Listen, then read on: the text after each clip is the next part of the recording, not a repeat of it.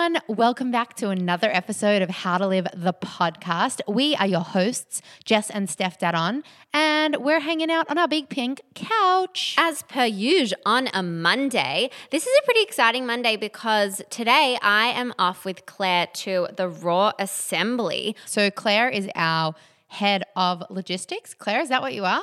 Yeah.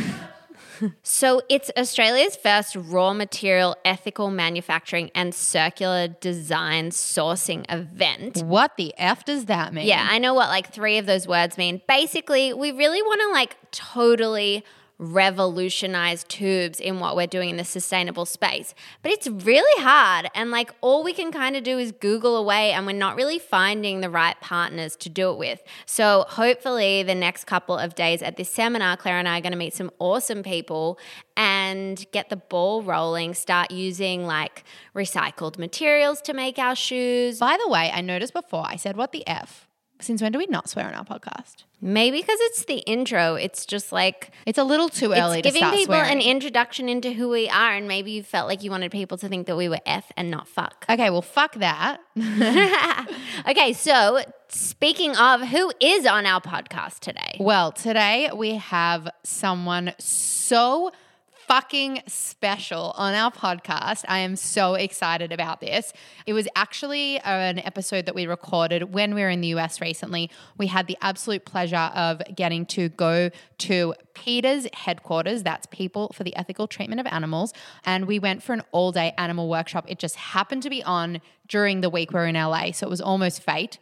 And we got to sit down with the very special founder of PETA, and that is Ingrid Newkirk. Oh my God, what? We got to sit down with the founder. I know. We freaked out. I'm freaking out about it all over again now. So she actually founded PETA in 1980, which is so cool. And the patience on this woman must be just impeccable, because think about how much the movement has grown over the last 30, 40 years almost. 1,000%. And also like think about how long she experienced pushback before now in 2019 when it feels like it's the year of the vegan. Well, it is the year of the vegan according to Economist magazine. Oh, cool. Yeah, which we learned while we were at this workshop. So while we were at this workshop, we learned so many things. We have to say this up front, I think. You know, I think everybody thinks of PETA and they think aggression and they kind of like shut down. They think it's really in your face. And honestly, we actually went into this day thinking those exact same things. We really did not know what to expect, and we were really apprehensive. Yeah, I remember the feeling of walking into that building and I was like, oh no, am I about to be shown a bunch of stuff that I'm really not prepared to see? Am I going to be feeling sick? Am I going to even like this community that's been created? And are they really doing good work, and do they really care, or are they just trying to rattle people? Because I think that's the common misconception as we learned. And really what we found and we were pleasantly surprised about was it's actually a really loving, peaceful community. And, you know, I think that those stunts that we see that are really in your face, those are just one tiny aspect of PETA. And it's something that it's a strategy that they've worked out that gets attention. But really, as people, they are some of the most compassionate people that we've ever met, starting with Ingrid. Today, we talked to Ingrid about where her compassion comes from, why people should embrace animal rights if they care about human rights. Oh, I love that one. And just simple everyday things that animal lovers can introduce into their lives that will make a big difference. So stick around to the end of the episode if you want to hear who is on next week. And in the meantime, have a fabulous time listening to Ingrid. We're gonna make it louder. We're gonna take it higher. We're gonna show them how to live. Well, Ingrid, thank you so much for sitting down with us. I quite literally can't tell you how excited we are that we get to sit down and have this time with you, and particularly feel special after an incredibly inspiring morning that we've had here in your PETA head office. We would love to just kind of begin by asking you, where does your love and care for animals and all beings come from? It comes from my mother. When I was growing up, a part of my childhood was in India, where there are obvious cruelties. You can see the starving dogs, you can see the beaten bullocks and ponies on the street, and you can see the donkeys working in the brick kilns, things that you usually can't see in England or Australia. And she would always say to me, as we filled our home with refugees who were coming in from Tibet, with beggars from the street, with animals in need, she would say, it doesn't matter who suffers, but that they suffer. It's that they suffer. Who cares what they look like, what language they speak? So our motto has always been animal liberation is human liberation. And really you can look at that in the far broader sense. Because if you stop eating animals, it's helpful for you, it's helpful for the planet. Whatever you stop doing that's exploitive will be a benefit beyond just the initial obvious victims. But we're all others. I mean, outside me, everybody else is an other. It doesn't matter what they look like or what species they're in. Or we're all in this together. Totally. Yeah, listening to you talk about it just makes so much sense. And then coming back to like you were living in India, and then how did you find your way to the protest, I guess? Like, do you remember the very first protest that you went to? I do. It was against a chicken slaughterhouse in Washington, D.C. I actually worked for the health department, and in the end I closed it down because of my job. But first, people had to make a fuss, and often, I mean, you mentioned outlandish. To me, there's nothing more outlandish than how society treats animals. But we do provocative demonstrations, and so we thought we've got to get attention for this chicken slaughterhouse. And so we did a demonstration. No one could believe that anyone back then was sticking up for chickens. They just laughed themselves silly, and it made the news everywhere. And that allowed us to have a forum, which we've always remembered, to talk about the issues. And it was similarly with the dog barbecue in Australia, where, you know, you can show pictures all day long of pigs on the barbecue, and no one puts out a warning. But you barbecue a fake dog, not a real animal, and they say, oh, be careful, this is offensive. And you think, which is more outlandish, what you actually do or what we pretend to do? Yeah, it's a really funny one is like how all humans, or pretty much all humans, love dogs. Like dogs are man's best friend. And for some reason, there's just this distinction in people that they're like, dogs don't touch, but everything else is kind of okay. Everything else free game. Yeah. Well, you know, I always used to say growing up, my father was a gourmand, and he ate his way through the animal kingdom, and he took me with him. And there were only two things I wouldn't eat. And one was tripe, because it just stunk. It just smelled up the whole house. And the other was tongue, because it looks like a tongue. But afterwards I began to think it's not just two things I wouldn't eat. I didn't eat dogs, I didn't eat guinea pigs, I didn't eat horses. And yet, if I had grown up in France, I might have eaten a horse, or Korea. In Vietnam, I might have eaten a monkey. In the Philippines, a dog. In Peru, a guinea pig. So it's all so odd. It doesn't make any sense. It's illogical. Why would you possibly object to eating the flesh of one and carry on eating the flesh of another? It's nonsensical. Yeah. We had our cousin's baby when he was like 4 years old. He was like, is the chicken on my plate the same like chicken that I read about in books? And they were like, yeah. And he was like, I don't want to eat that. And like quite slowly started noticing all the similarities between what was on his plate and what was in like these fun kind of like farm books that he was reading. And he ended up cutting out all of them. Great. And like it's pretty amazing to see a 4-year-old be able to so naturally start to make those connections from a place of like empathy and compassion that's in all of us. One of the things that's happened, I think, in the older days, many children did make that connection.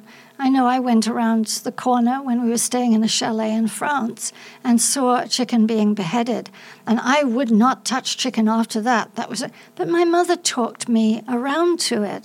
And she worked on me and said, you know, it's really all right. And this one died all right. And you then fall back into it often.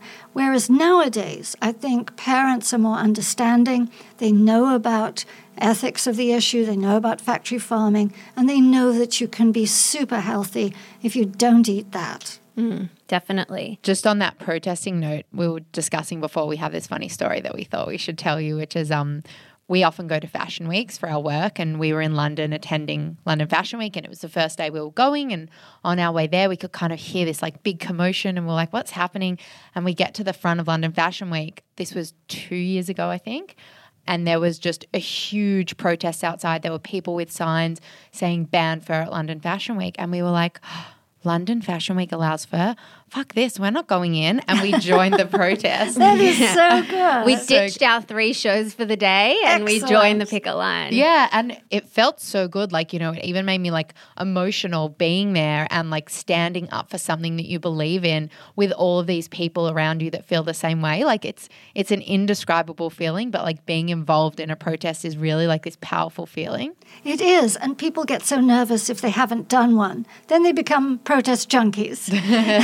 But I remember my knees knocking the very first fur protest I did. I was by myself inside. I'd managed to get in with the musicians in New York, and I was well dressed, and I sat on the stage with the musicians, and they must have thought, who are you?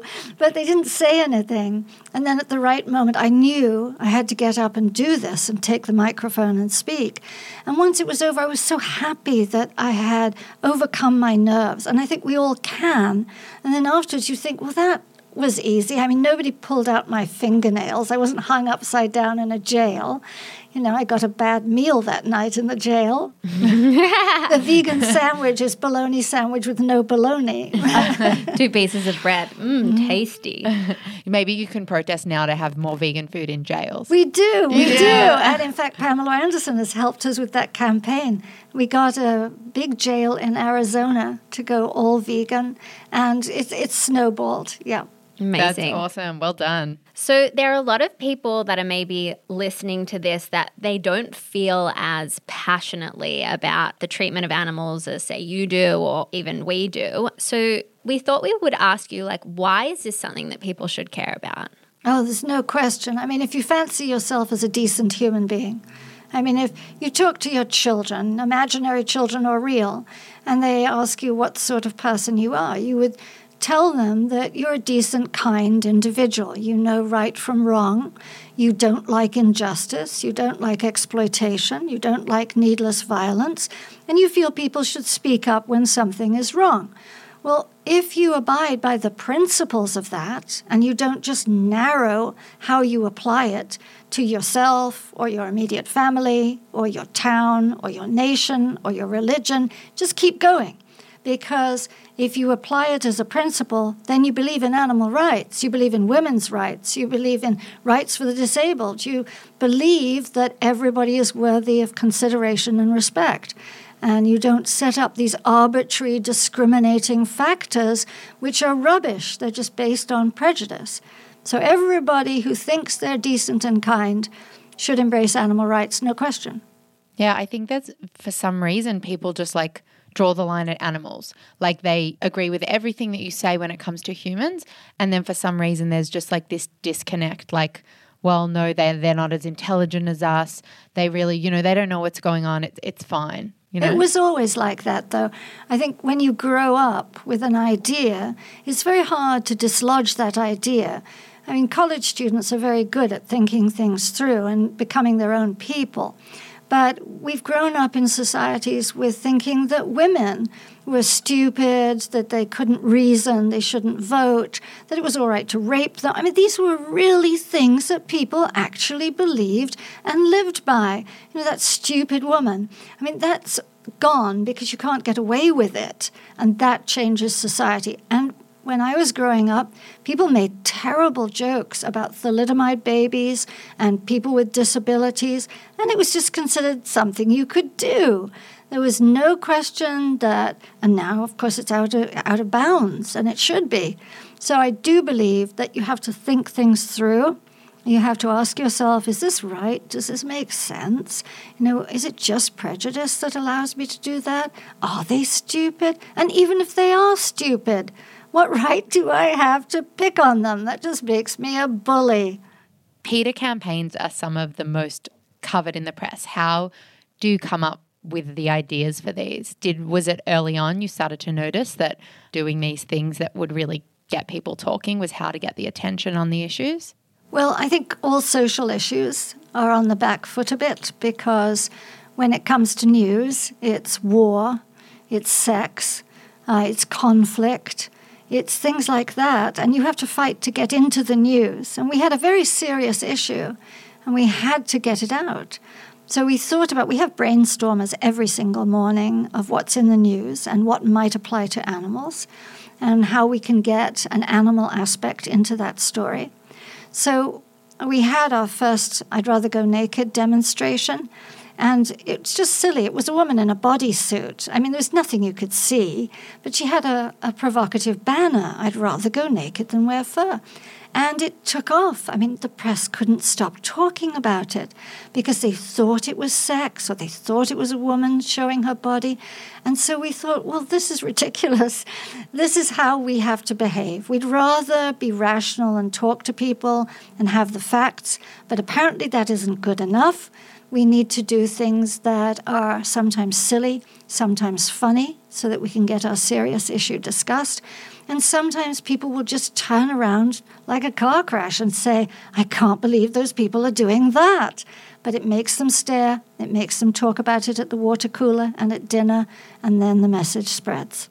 I love hearing you talk about it because it just makes so much sense. And I think even just like doing our research and the things that I'd heard about PETA before, you're right. Like it's always that really outlandish thing that you've maybe done that makes me and my friends start to talk about it. But then it always results in this conversation about animal rights. And I guess, you know, hate to say it, but you do have to play the game a little bit in order to kind of start to have these productive conversations and start creating change. And it's obviously working for you guys. No, you're absolutely right. That's it, is you have to play the game because this isn't a hobby. It's not something that it would be nice if it's covered in the press.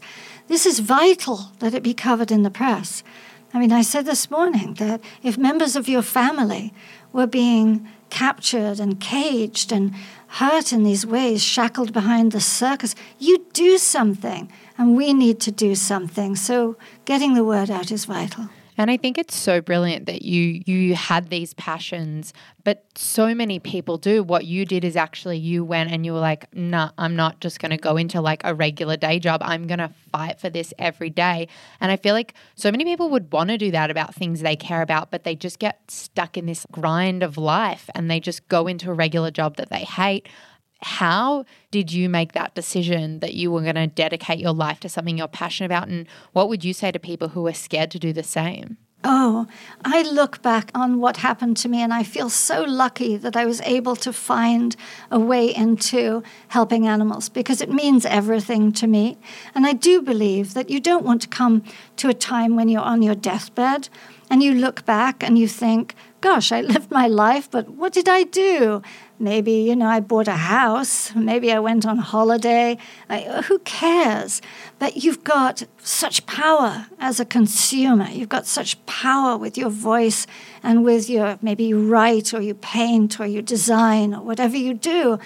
You are among the most privileged living beings on the planet. Don't squander it. Your life will go by. I say to young people, because I'm now 70, I always thought it would last indefinitely. It was really kind of, at the beginning, boring because it was going to take so long. But now, I think, oh, that clock's ticking.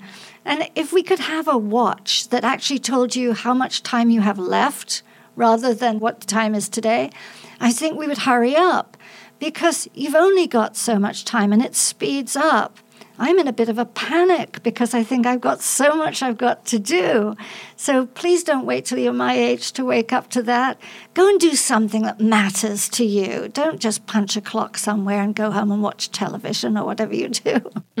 I think that's such fantastic advice, especially for young people now that we feel this frustration that we want to feel like we make this difference, but then we get bogged down with the day-to-day bullshit.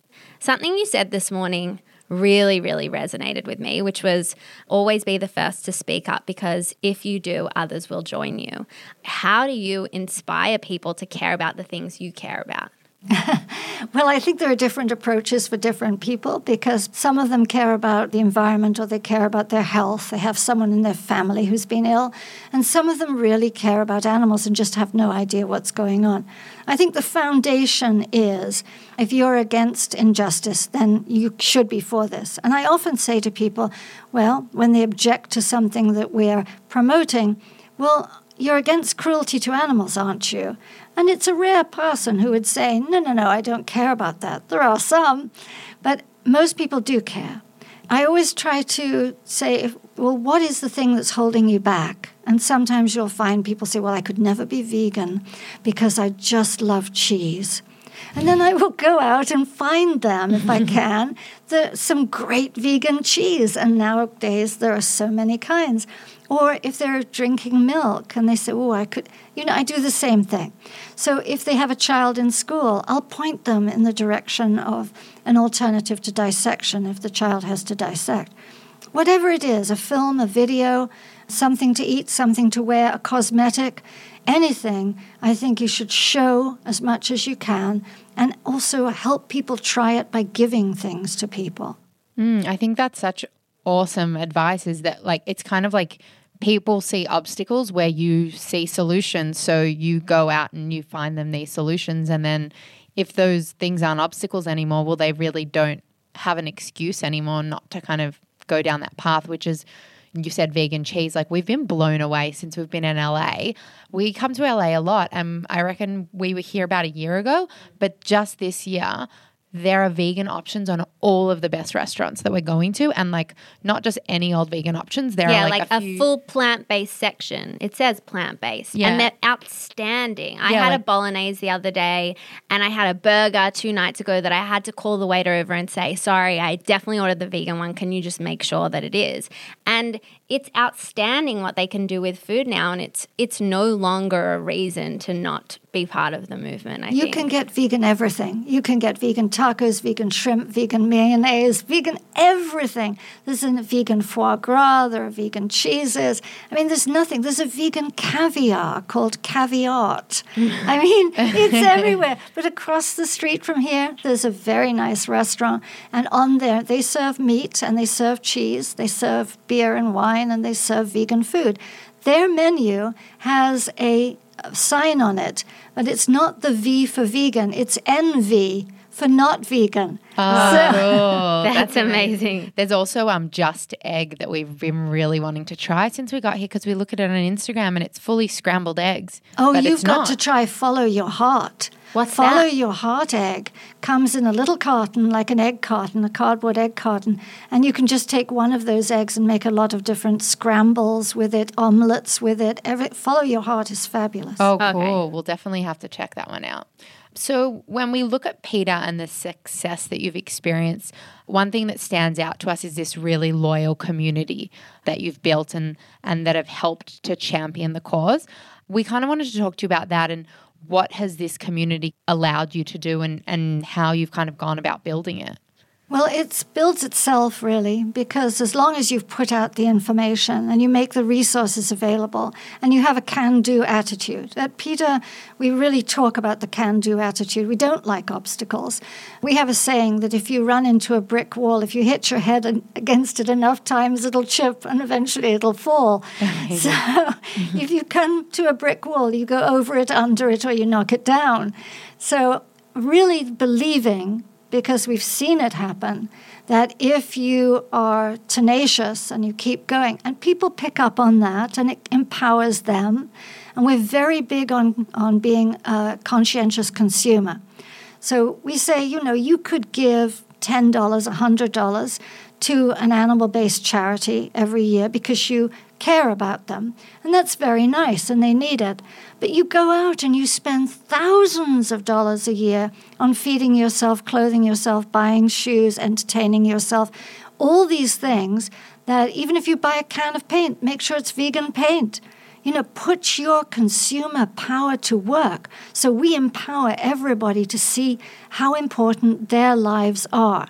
And so I think that community grows of powerful consumers. And that's just such a positive lesson for everyone to learn. Like if we could all feel like we mattered that much, that what we were spending every day made a difference, that would make us all feel better in so many aspects of our life. Well, you wouldn't have these things in the stores now that we do if people hadn't said, could you stock this? Or I'm not buying that, I want this, and hadn't written to the companies. We say, send your receipt in for something else and say, see what I'm buying now? Because you still test on animals.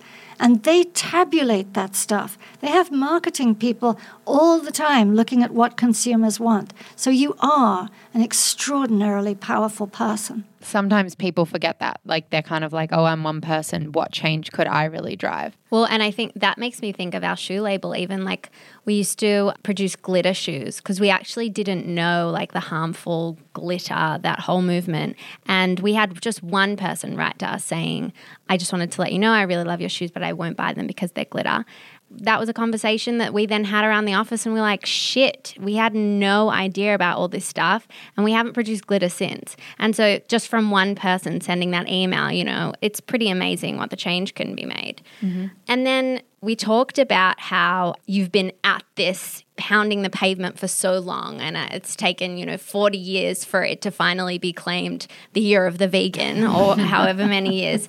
So when it's kind of like all lumping on top of you every day and it kind of feels like you're not pushing forward and it can feel overwhelming, how do you see past that and kind of keep going? Well, I'm very lucky because I can look back and I know how far we've come. And I am a student of other social movements, particularly human slavery. We still have slavery of animals, of course, but human slavery, the women's movement, all these things interest me. And I think they must have all felt totally bleak, as if this is never going to happen. Sojourner Truth was a black woman who used to stand up in gatherings of white men, because they were the only ones who were allowed in the room, and say, look, can't I have my little half pint full? You can have your gallon, but can't I have my little half pint full? And they burned her boarding house down. They threw rocks at her. And I think she must have felt so often that it was hopeless, but it wasn't. Civil rights was won. Yes, it's not perfect. Yes, there's a lot of room to grow and do better. But you think how far we've come, and you know that if we forge ahead and we're vigorous and we keep pushing, that we are going to gain those sorts of things too for our movement. You talked this morning about the protest that was staged in Melbourne recently, and that was all over the news in Melbourne. It was outside our main train station. People were sitting on the roads and they were protesting against animal cruelty. The majority of the chat coming out of it was probably about how disruptive to the traffic that was and how ridiculous those people were. You did talk about this story that we actually hadn't heard about, where a radio host was stuck in that traffic and at first annoyed, but then ended up realizing that they were protesting against things she does, and she's now become vegan. So we've made a note to find out who this is, and we're going to have her on our podcast. But yeah, the biggest conversations we found, and we live in, a progressive area, but the biggest conversation was around how annoying it was for the traffic. People were just really pissed off. They were saying that that's not the way to drive change. And then this really pissed me off. I was having dinner the next night and someone was laughing and saying, oh, as an anti-protest, a bunch of people went and had a big barbecue the next day. How awesome is that? And I didn't even know what to say to this guy, because to me that is just so ridiculous. But it really is a lot of people's opinion still. What do you say to these people in those moments? I probably shouldn't tell you. What I think and what I say might be two different things, though. But yeah, all social movements, look back, every social movement was jeered. The people who stood up for rights had things thrown at them. They were spat upon. They were mocked. This is just an evolutionary process. Who said, first they laugh at you, then they discuss it, and then they accept it. And we have to go through these stages. It's pretty pathetic, and I think people should be called out if the biggest thing to them is inconvenience. If a child is hit by a car and you can either go on to work or you can stop your car and get out and help that child. Would you laugh and would you say, well, that's just too inconvenient? So the same principle applies. We don't mind being laughed at. We don't mind being mocked. We're in a process here, so just get it out of your system and we'll get to the next stage. That's fine. But it's moronic, and it's something that everybody they should be called on it. Why exactly are you laughing? And why do you think that convenience is more important than the suffering of animals who feel pain just like you? What if you were in that? Wouldn't you hope that somebody would stop traffic to get some attention for you? And I would just very nicely keep going, because people can't defend their position. Yeah, they can't defend torture in the same way you wouldn't be able to defend torture for humans. You can't really defend torture for animals. And I think you're right. It is a process, and it's something that I feel like I only fully grasped this morning, just hearing about the change that you're creating. And I think initially when we started asking around and telling people that we were coming to this PETA Day, you know, a lot of the responses from our meat-eating friends was that they have such angry protests and that's never going to change my mind and things like that.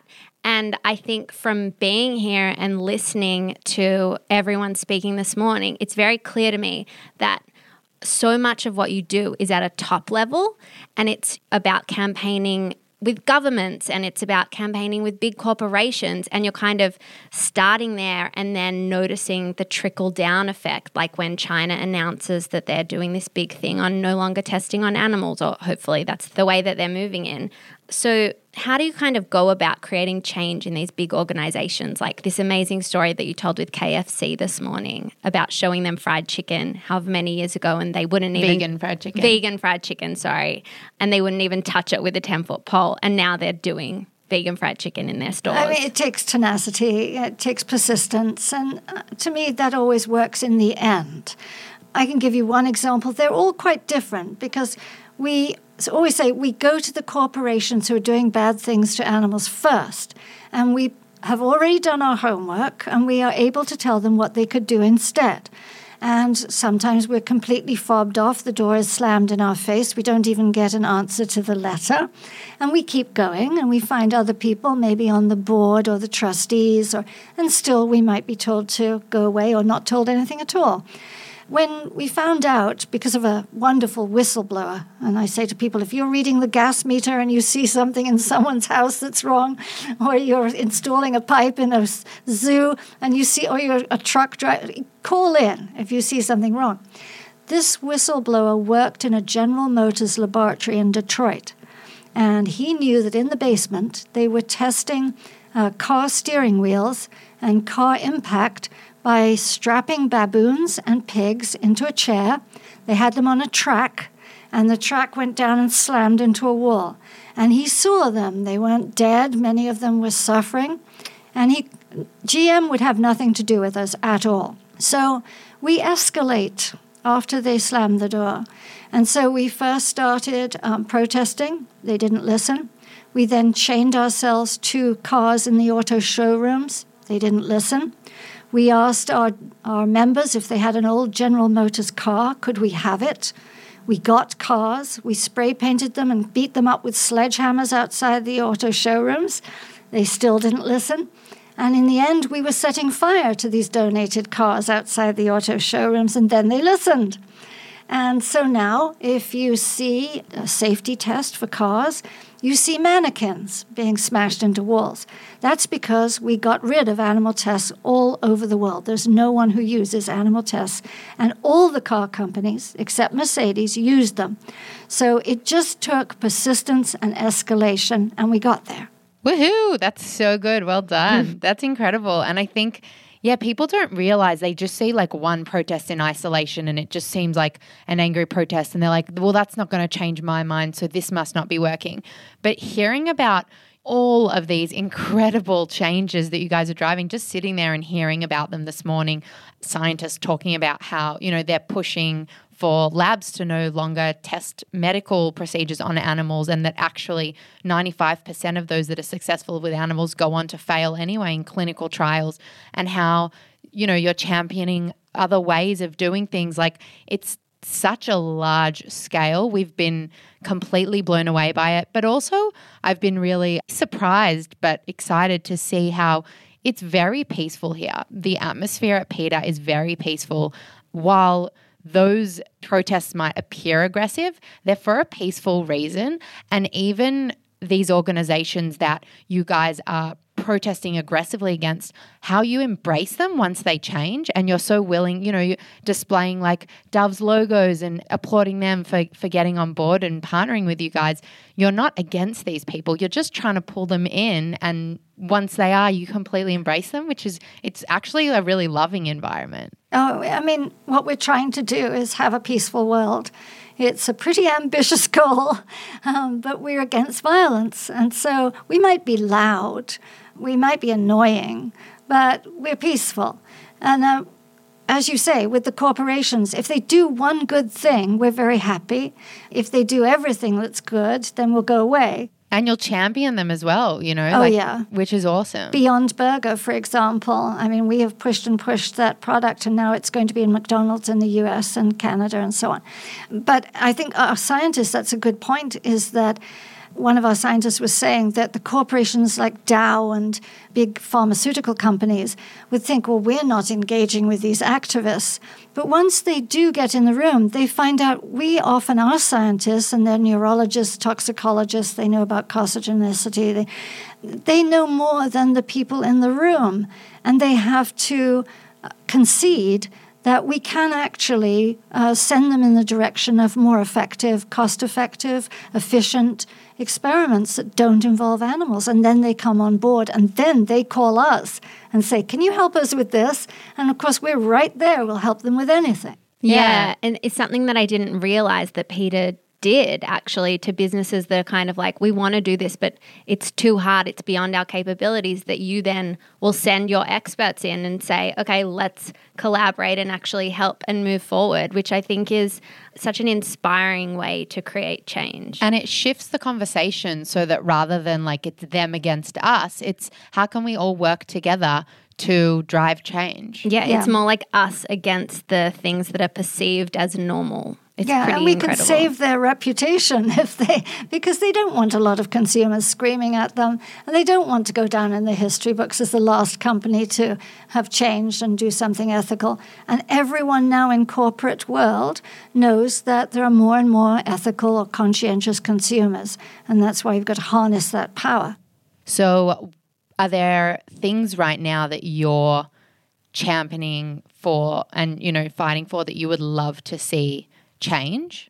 Everything. I think the world is upside down, and it has been, but it's getting righted bit by bit.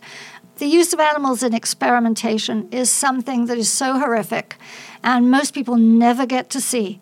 It goes on in these secret places where you have to have your fingerprint taken, your iris scanned, you have to have access. No one's going into these places unless they work there.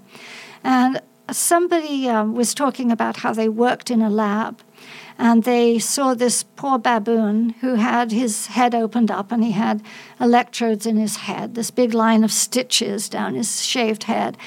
And then this man moved away, and 8 years later, he came back to the lab to say hello to his former colleagues. And there was that poor baboon sitting in the same stainless steel box that he'd been sitting in 8 years ago when the man left. And that man, for the first time, thought to himself, well, I got married. I moved across the country. I changed jobs several times. I've been on all these holidays. I bought a car. I've been places, done things. And that baboon has been sitting in that steel box day after day, night after night for those last 8 years. And people don't realize what that must be like. If you sat in your bathtub, the way an orca whale in a SeaWorld sits in that cell, if you sat in one of these places that we confine animals to, and that's all labs, with their whitewashed walls, nothing to see, nothing to do, nothing to hear, often no companionship of your own kind, the doorknob is turning, and your pulse is racing, your heart is beating faster, because a human, a huge alien, is about to come in and do something to you. We don't think about that. So we have to say, if we're in school and someone suggests we're going into science, don't use animals, Be one of the PhD thesis people who stands up and says, I'm not going to use animals. And don't go into animal science because that career is going down the tubes. But think of the animals in the labs we have got to get rid of because we have all the alternatives. We have lung on a chip. We have heart in a petri dish. We have whole human DNA on the internet. There is no excuse to continue to force feed and harm and implant electrodes in animals. This time should have passed, if it ever should have begun. And so we all need to remember animals in laboratories have to go. And I think it comes back to the way people justify it is by saying, well, they're different to us.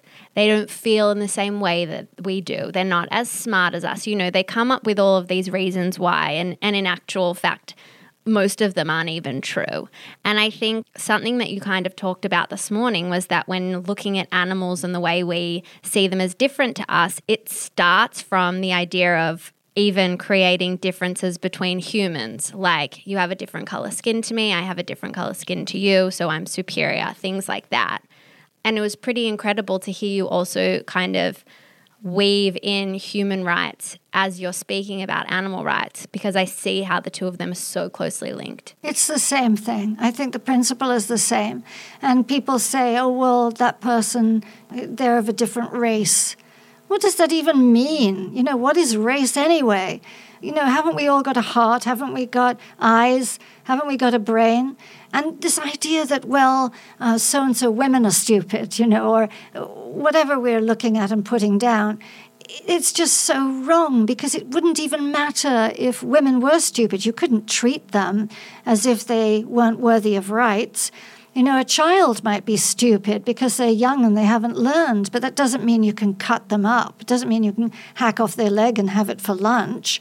I mean, it's just so ridiculous. So we have to look at our similarities, not our differences. And then it doesn't matter what gender you are, what nation you're from, what race you are, although I really can't embrace the idea of different races. I think, you know, some of us moved earlier from Africa than others, and our pigment changed. But we can't look down at anybody just because they're not exactly like us. They don't speak the exact same language. They don't believe in the exact same things as we do. Communication is so different across the species. You know, there's even a book, Men are from Mars, Women are from Venus, because men and women don't understand each other.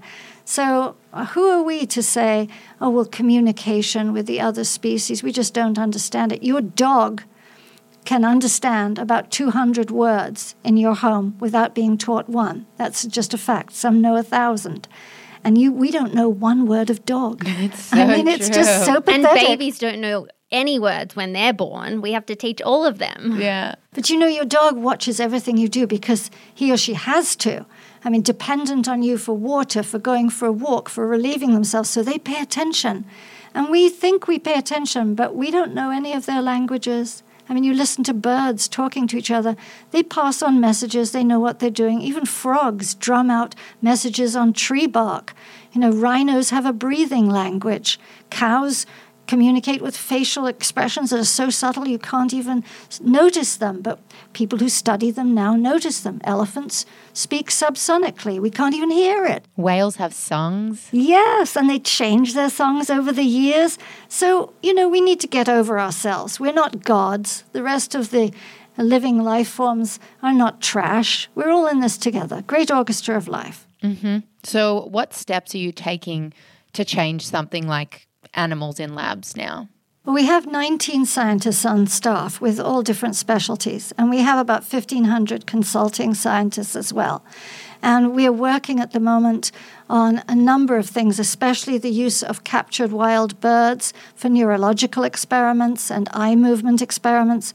And we're objecting to the publication of these ludicrous experiments that you still see in science journals that are all about psychology.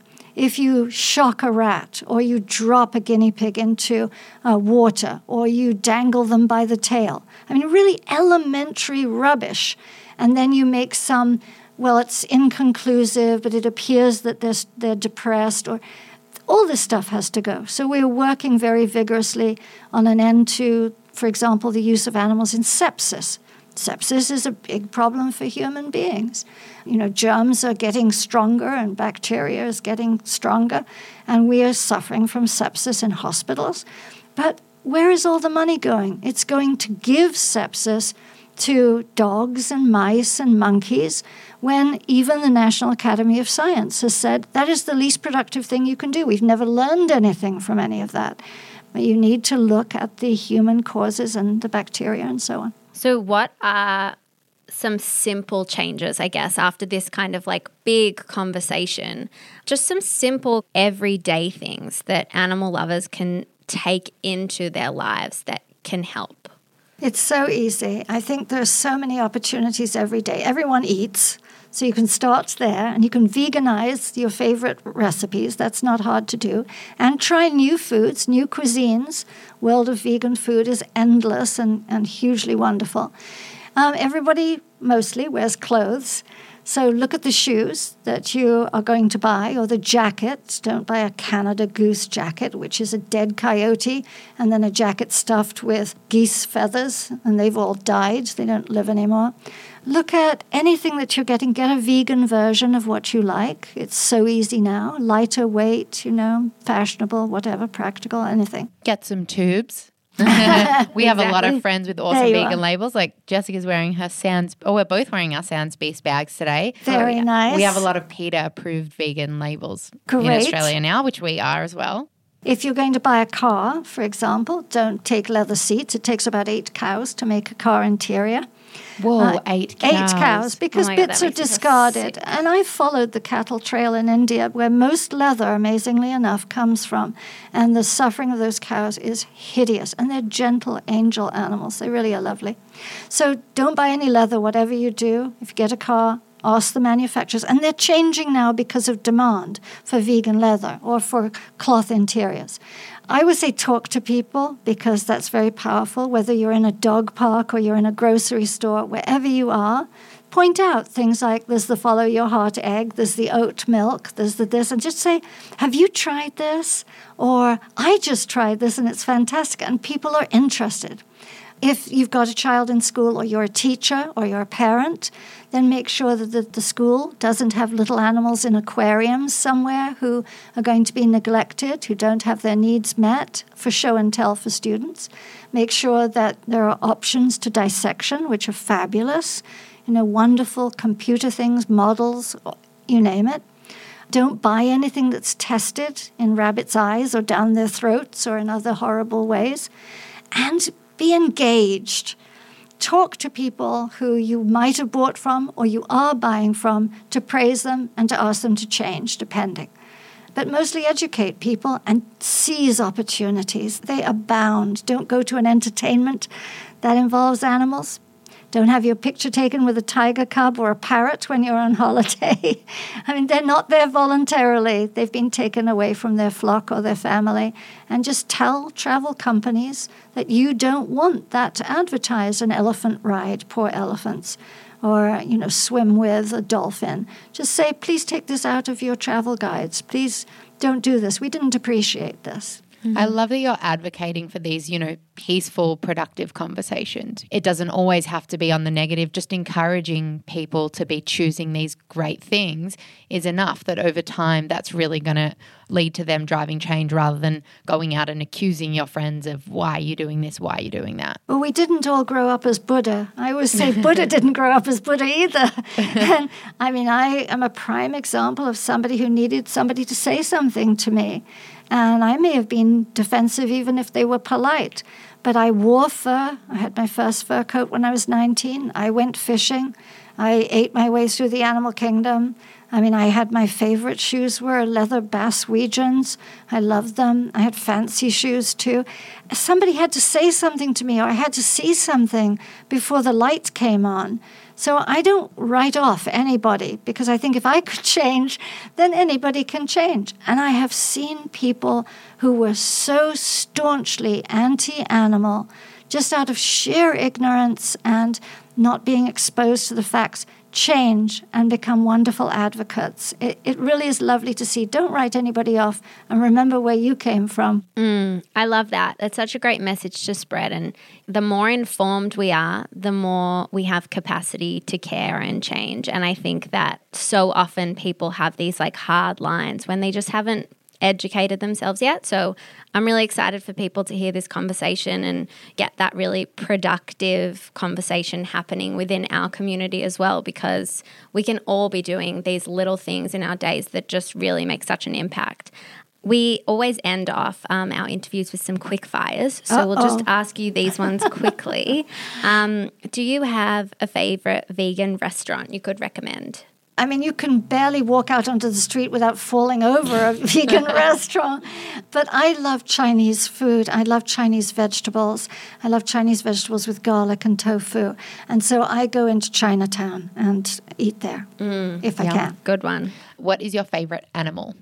Well, that's hard. I really feel sorry for and love chickens. I used to have rescued chickens, and they all have personalities. Someone said to me the other day, a chicken has a personality? But yes, of course they do. Some flirt, some are withdrawn. It depends. But yes, the chicken is one of my favorites, and I'm also very, very fond of rats because they get such a bad rap. They do. They're really cute. Rats are adorable, and when people hear me say that, they get so taken aback. But if there's one in like someone's house, I'll be like, I'll come and catch it for you, and I'll just let it outside.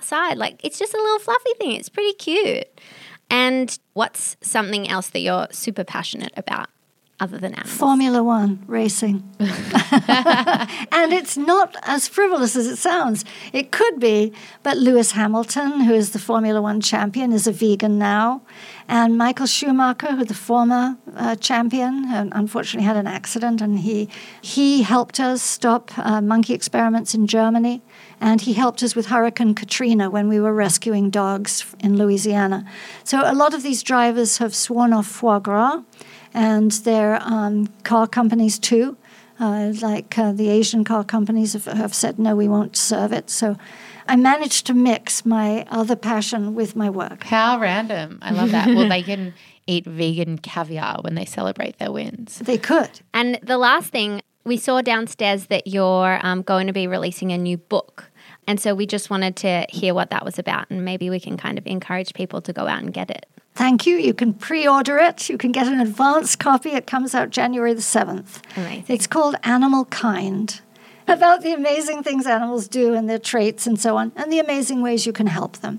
So it's an easy-peasy guide to what you can do in your daily life, because now you've learned who animals are and how important they are and how they need protecting, their talents, their abilities, their love, their everything else. Here are easy ways that you can help them. Well, Ingrid, thank you so much for giving us your time today. It's been really, really incredible to sit down with you, and you've just shared some amazing tips. So, yeah, really excited for our listeners to hear this one, and also very excited for the rest of the workshop today. Oh, good. Well, thank you for doing this. You obviously have a wonderful way of teaching people important lessons. Thank you. Thanks.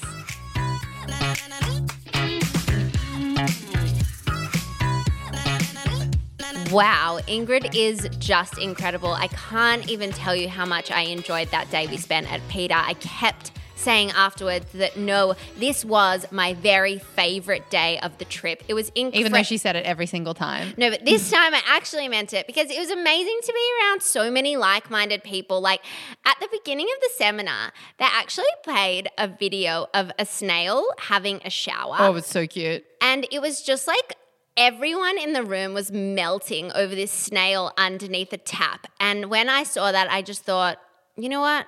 These are my people. Totally. Because not everyone would go gaga over a snail under a water tap, but it was the cutest thing I've ever seen. And I love how Ingrid said a snail having her bath. Yes. Like, I love that she used her. I loved the bath. I loved all of it. Totally. So if you did like this episode and it has enlightened you on PETA or animals, or now you want to be an activist, we would love for you to help us get the word out. So you can do that in a few ways. What are they, Jess? You can leave us 5 stars. You can leave us a comment on the podcast app, or share a photo of you on Instagram listening to the podcast. or you can DM us your thoughts because we love to hear those thoughts. Totally. So next week on the podcast, we have the biggest 2 badass bitches in town. Oh, yeah. The 2 of us. It'll just be us and you, and we'll be talking. We'll be in a conversation. Yes, we will, with each other, and you will get to listen to it. It'll be awesome. Yeah, so have a great week, and we'll see you next week. Bye. na na